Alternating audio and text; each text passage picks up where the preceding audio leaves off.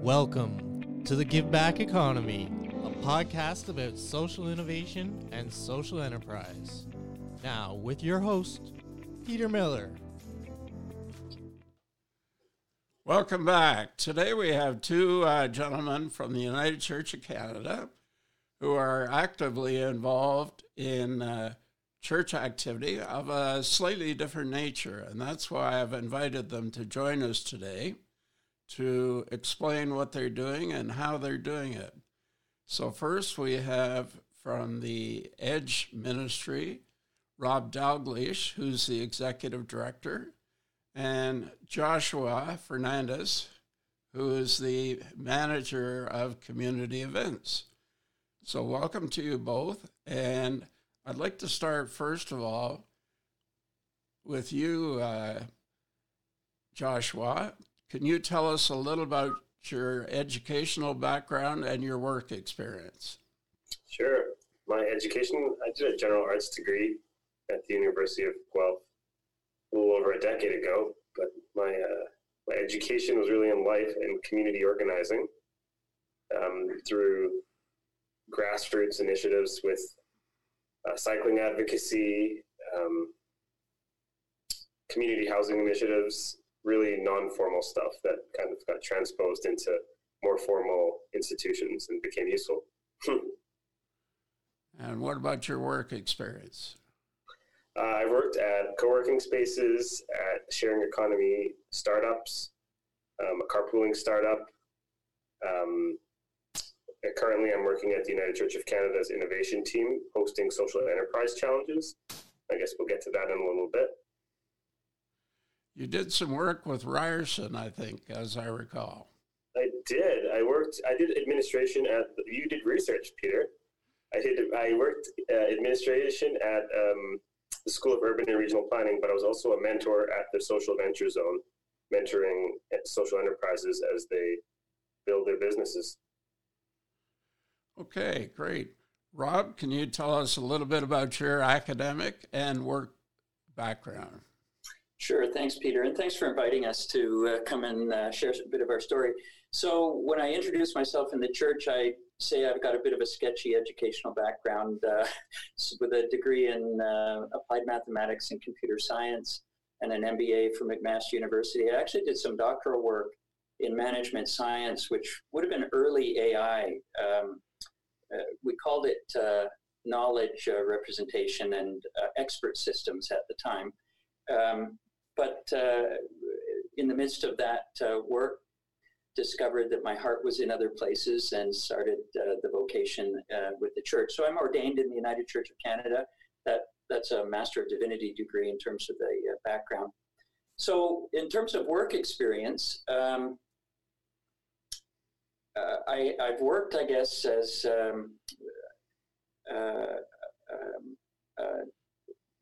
application developer for MethodsWorks, which is when I was first switching into ministry. I worked my way through my MDiv as a senior systems analyst with Ward Air. We couldn't quite convince Max to get out of the Max Ford, that is, to get out of the scheduled airline business, and that's why they got taken over by Canadian Air. Anyway, and then I was ordained in 1990, and I've worked in congregational ministry for about 15 years, and then came to the national office of the United Church of Canada.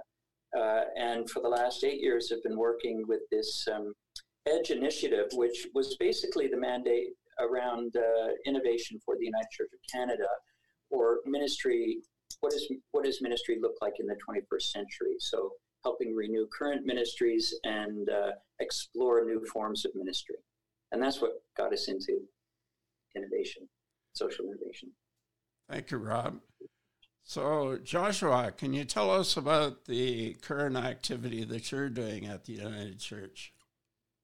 Absolutely. So I run social innovation challenges, which I'm sure many of your listeners are familiar with CBC's Dragon's Den. Budding entrepreneurs will come in to the Dragon's Den, they'll pitch an idea, and venture capitalists will buy part of the idea for some equity, standard venture capital. But we do it from a church perspective, which means welcoming anyone who wants to make the world a better place And they don't have to have the product or service completely made yet. They just have to have a hunger for trying to make the world a better place. And we support them for a whole day with mentorship. We recruit mentors, and they sit with these aspiring change makers, and they work on strategy, marketing, the business and the financials of the business, and what I call operationalizing idealism. So everyone has these little these ideas that you think about when you're in the shower and something comes to you. You're like, this could be a value, an offering for the world. This could solve this complex problem, or be an opportunity to contribute to solving something really complex and big. I think we're in this place in the world right now where everyone is aware with technology of the concurrent crises in our economy and our ecology. We want to see ourselves as being part of that solution, but there aren't always places where people are welcome on the ground floor to explore things in a supportive way. There's a lot of jargon. There's a lot of prohibitive language. You need to apply for an incubator for 3 months and leave your job, or do something that's a lot riskier than people are able to grasp onto. So this is just an entry level. These days, they're day-long competitions. They're partnered between United Churches and anyone outside a faith organization that says we have the same common intended outcome for a healed, loved world and a radical community. Do you have to be a member of the United Church to participate in these challenges? Absolutely not. It's you have to be willing to explore an idea that you believe will make the world better, and to learn with and from each other. That's all. And have these been done just in Toronto? No, they've been done across Turtle Island, from Vancouver to St. John's, Newfoundland, Halifax. We do it in different places every year. Toronto, Winnipeg. Yeah. Calgary, Edmonton. U.S. Thunder Bay, Wisconsin. Right. Yeah, did one in the U.S. And where can people find out more information about these challenges? We've got a website, www.socialinnovationchallenge.ca. And there's an event link there. And we'll be posting a few coming up, one coming up in Toronto and then one coming up in St. John's. And throughout the year, we update it. And there's a really interesting resource page, if I can just quickly dovetail, that speaks to the connection between theology and a social purpose of a higher, why are we here, kind of existentially, to why this is a calling of the United Church to offer this more widely to anyone. And Rob wrote a great piece there called Why is Social Enterprise? Why is church social enterprise? Church and social enterprise. Yeah, church and social enterprise. It's a really interesting intersection to explore. So, Rod, this seems a little unusual that a national church would be involved in this kind of activity. Can you provide some context or background? Yeah, absolutely. And I wish I could say it was just a great idea I came up with and then we started doing it. But the truth is, people who have been seeking for ways for ministry to connect more fully with their community and with a new social context. For those people, we saw the emergence of new forms of ministry that had an enterprise component. People would start doing ministry in a cafe, and then they'd decide to buy a cafe and do ministry in the cafe. Or they would have some kind of, the Raw Carrot's a good example. They're going to create a social enterprise in order to help people on ODSP by using their cooking skills around gourmet soup and so on. And this was happening. It started first in the UK, or at least that's where I became aware of it. And people recognized that these are actually new forms of church. So we started to catch that wave in Canada, or at least in the United Church. And we realized we needed to support the innovators, the ministry innovators that were doing that. So we decided to have our first innovation challenge in Toronto. And we turned to non-church partners to figure out how to do that, because we don't do that kind of thing, or we didn't at the time. And they asked the same question. They got so excited, Peter, about us coming into this space. And we were amazed. We were thrilled and somewhat curious. And then they asked the same question you did, which was, now we can invite our people, right? It's not just United Church people. And we hadn't even thought of that, but that was like a total win, because that's another way to connect, for the church to connect more directly with people that aren't in the church and work together. So it was a total win. At one point they asked us, why are you doing this? Right? The enthusiasm came first, and let's do it together. And then they became curious. And we had to think about then, how do we frame that for people outside the church? So we came up with this idea that, number one, we share the 3 bottom lines that social enterprise claim. We want it to be financially sustainable, but we want to make social impact, and we want to make impact for the healing of creation of the earth. And but we've got a 4th bottom line around spiritual impact. And to our delight, our entrepreneurial partners, our enterprise partners, were like, oh, tell me about the spiritual bottom line, because this is a spiritual pursuit for me. It's not a religious thing. Like, I don't necessarily want to join your United Church of Canada, but this is a spiritual calling for me, or tell me about that.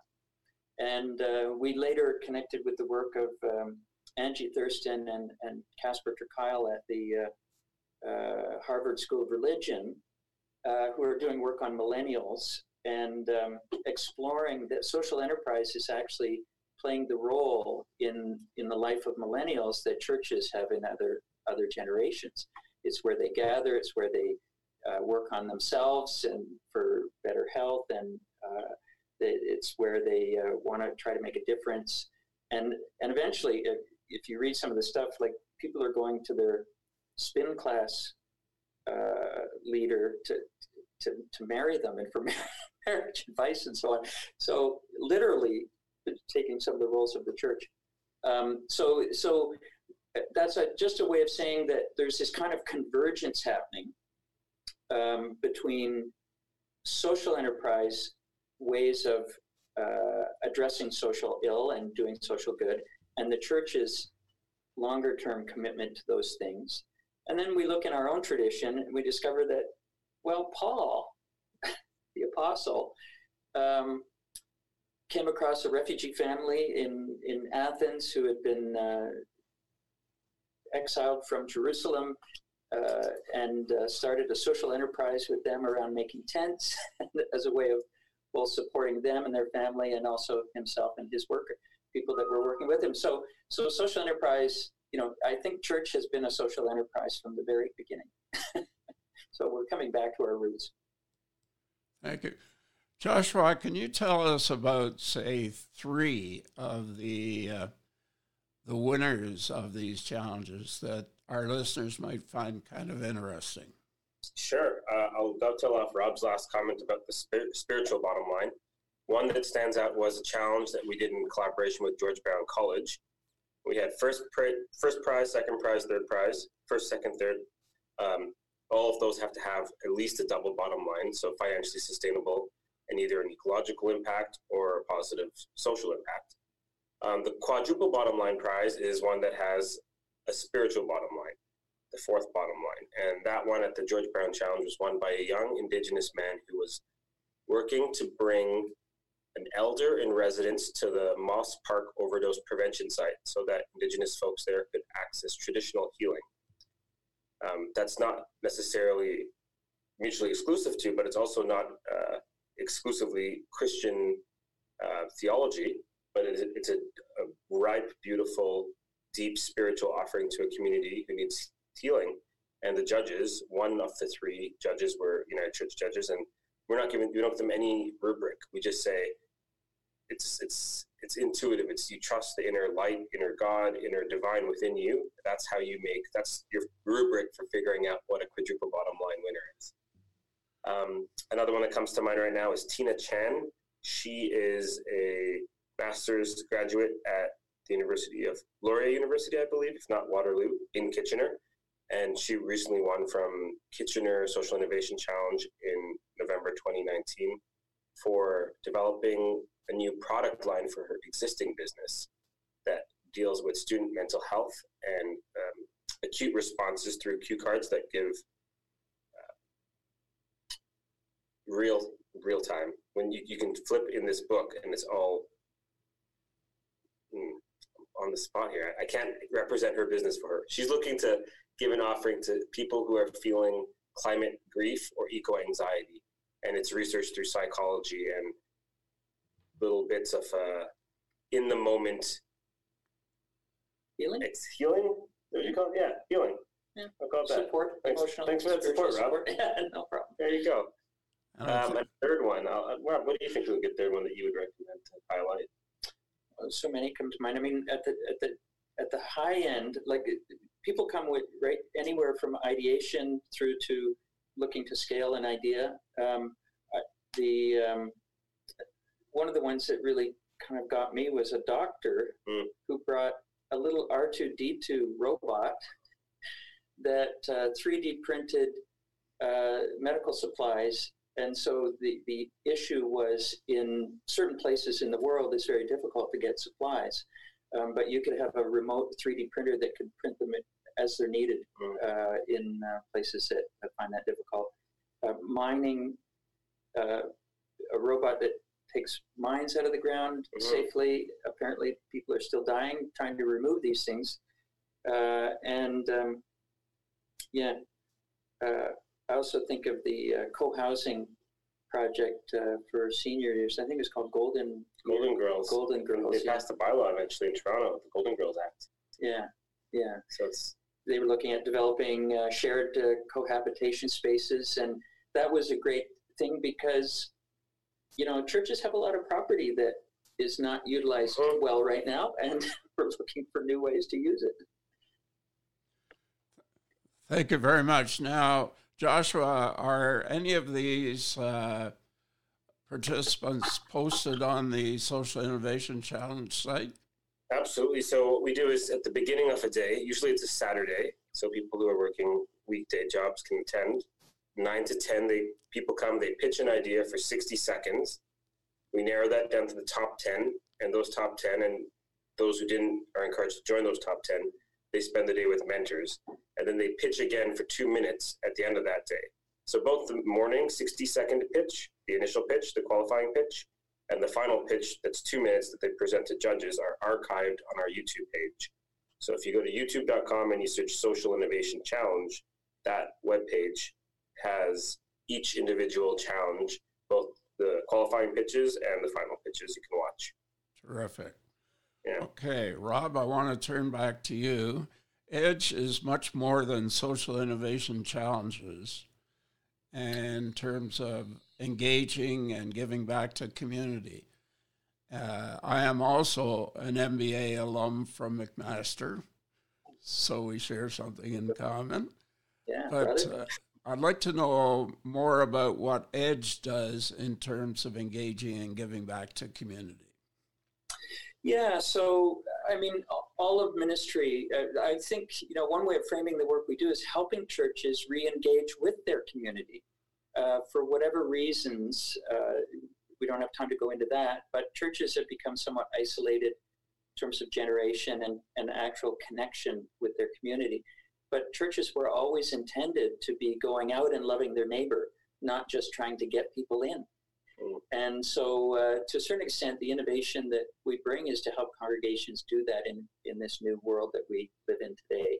So we help congregations through hosting community leaders roundtables and rethinking, just asking the question, what do we have together as a community? What do we need?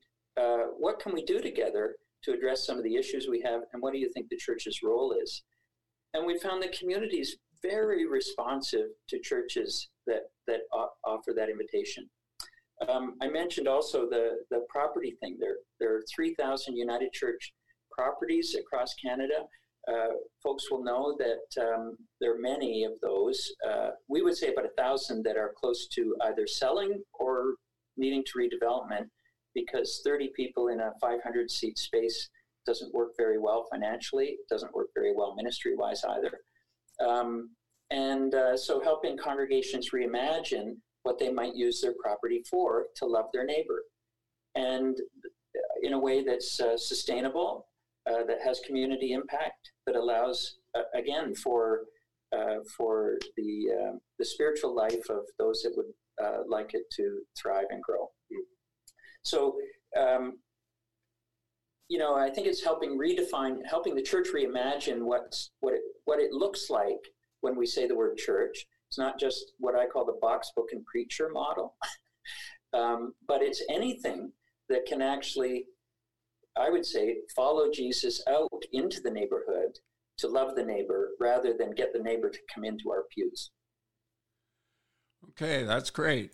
Now, one of the things I've observed is that many of the communities of faith have a lot of unused space in their buildings. Right. Some of the ones that I've been into, they're using 30 to 40% of their space, and 60% is unused. Is Edge addressing that issue at all? Yeah, for sure. And there's different levels of reimagining that might happen. If you have one of these community leaders roundtables and you find out a certain issue and then you ask the question, what do we have to bring to that? It may be that the current facility has a lot of space to house, for example, a social innovation hub within the church or other, we had one community leaders roundtable where a church was looking to develop their front lawn to raise some money. The city said, well, we'll give you $3 million to leave it the way it is, basically, because they had a green space strategy and they were desperate for green space in this area, and it was in Toronto, so it's high value real estate. So the church kept their lawn, and everybody's happy. $3 million? Yeah, but I mean, that's the rare case. Yeah. It's more like another social innovation challenge where a local private school came, and it wasn't the conversation at all. They walked by and noticed the church had a gymnasium and the school didn't have a gymnasium. I mean, it's a no-brainer then to say, well, maybe we should work together. Helping congregations, we had a strategy at one point around even maybe developing a broker type service that would help congregations more effectively utilize their space, both to help support the building itself for them that they have to care for, but also to leverage social impact in the community and provide affordable space to not-for-profits that need it. Thank you, Rob. I want to just have a short discussion on the future. So in terms of what you'd like to see happen. So Joshua, in terms of your area, what are some future initiatives that you'd like to see happen? It's a big question. Something I'm dreaming up with the help of someone from Emmanuel College, a professor who helps run a theology of disability conference that's been now pushed to late fall. But I'd love to host one there and see what comes out of that. And social enterprise, there's a subsection of social enterprise called employment social enterprise. Rob alluded to earlier with the raw carrot. I don't know if you spoke to what they do exactly. Did you? They make gourmet soup. Yeah. But they hire ODSP people. Yeah. So specifically in Ontario, we have ODSP. It's Ontario Disability Support. So it's part of our robust Canadian welfare state, which is lovely. However, it's not enough for people to live full, dignified lives with. So to top up that income, this enterprise helps people who are living, empowers, and see, even that language is flawed. It's that in theological language, I would say that everyone is created by Creator as completely divine and has the ability to, and ought to, we need to reform our systems to give power to those who have been systemically denied power. So we know for a matter of fact that just statistically, men's bodies are paid more than women's bodies, right? And that white bodies are paid more than black bodies. And able bodies have higher earning potential than non-able bodies. So we need to create livelihoods and create enterprises, employment social enterprises, to honor the sacred gifts of people who may not have the opportunity to what I would call, this is my radical language, dignify their existence within capitalism. Okay, great. Rob, what are some EDGE initiatives that you'd like to see in the next 5 years? Yeah, 5 years. Part of this is 2 years. Well, part of this is to place it in context. We're in the midst of a huge kind of society level transformation. And so at the horizon, I think what I'd like to see is the church reclaim its place as a backbone organization in civil society, rather than a niche place for people that want a particular religious expression. It's how we gather people to notice what the divine is up to in the world and to say, who's in, let's join. Let's build a society that's based on justice and compassion and love and thrives in that way. So that's kind of the big picture.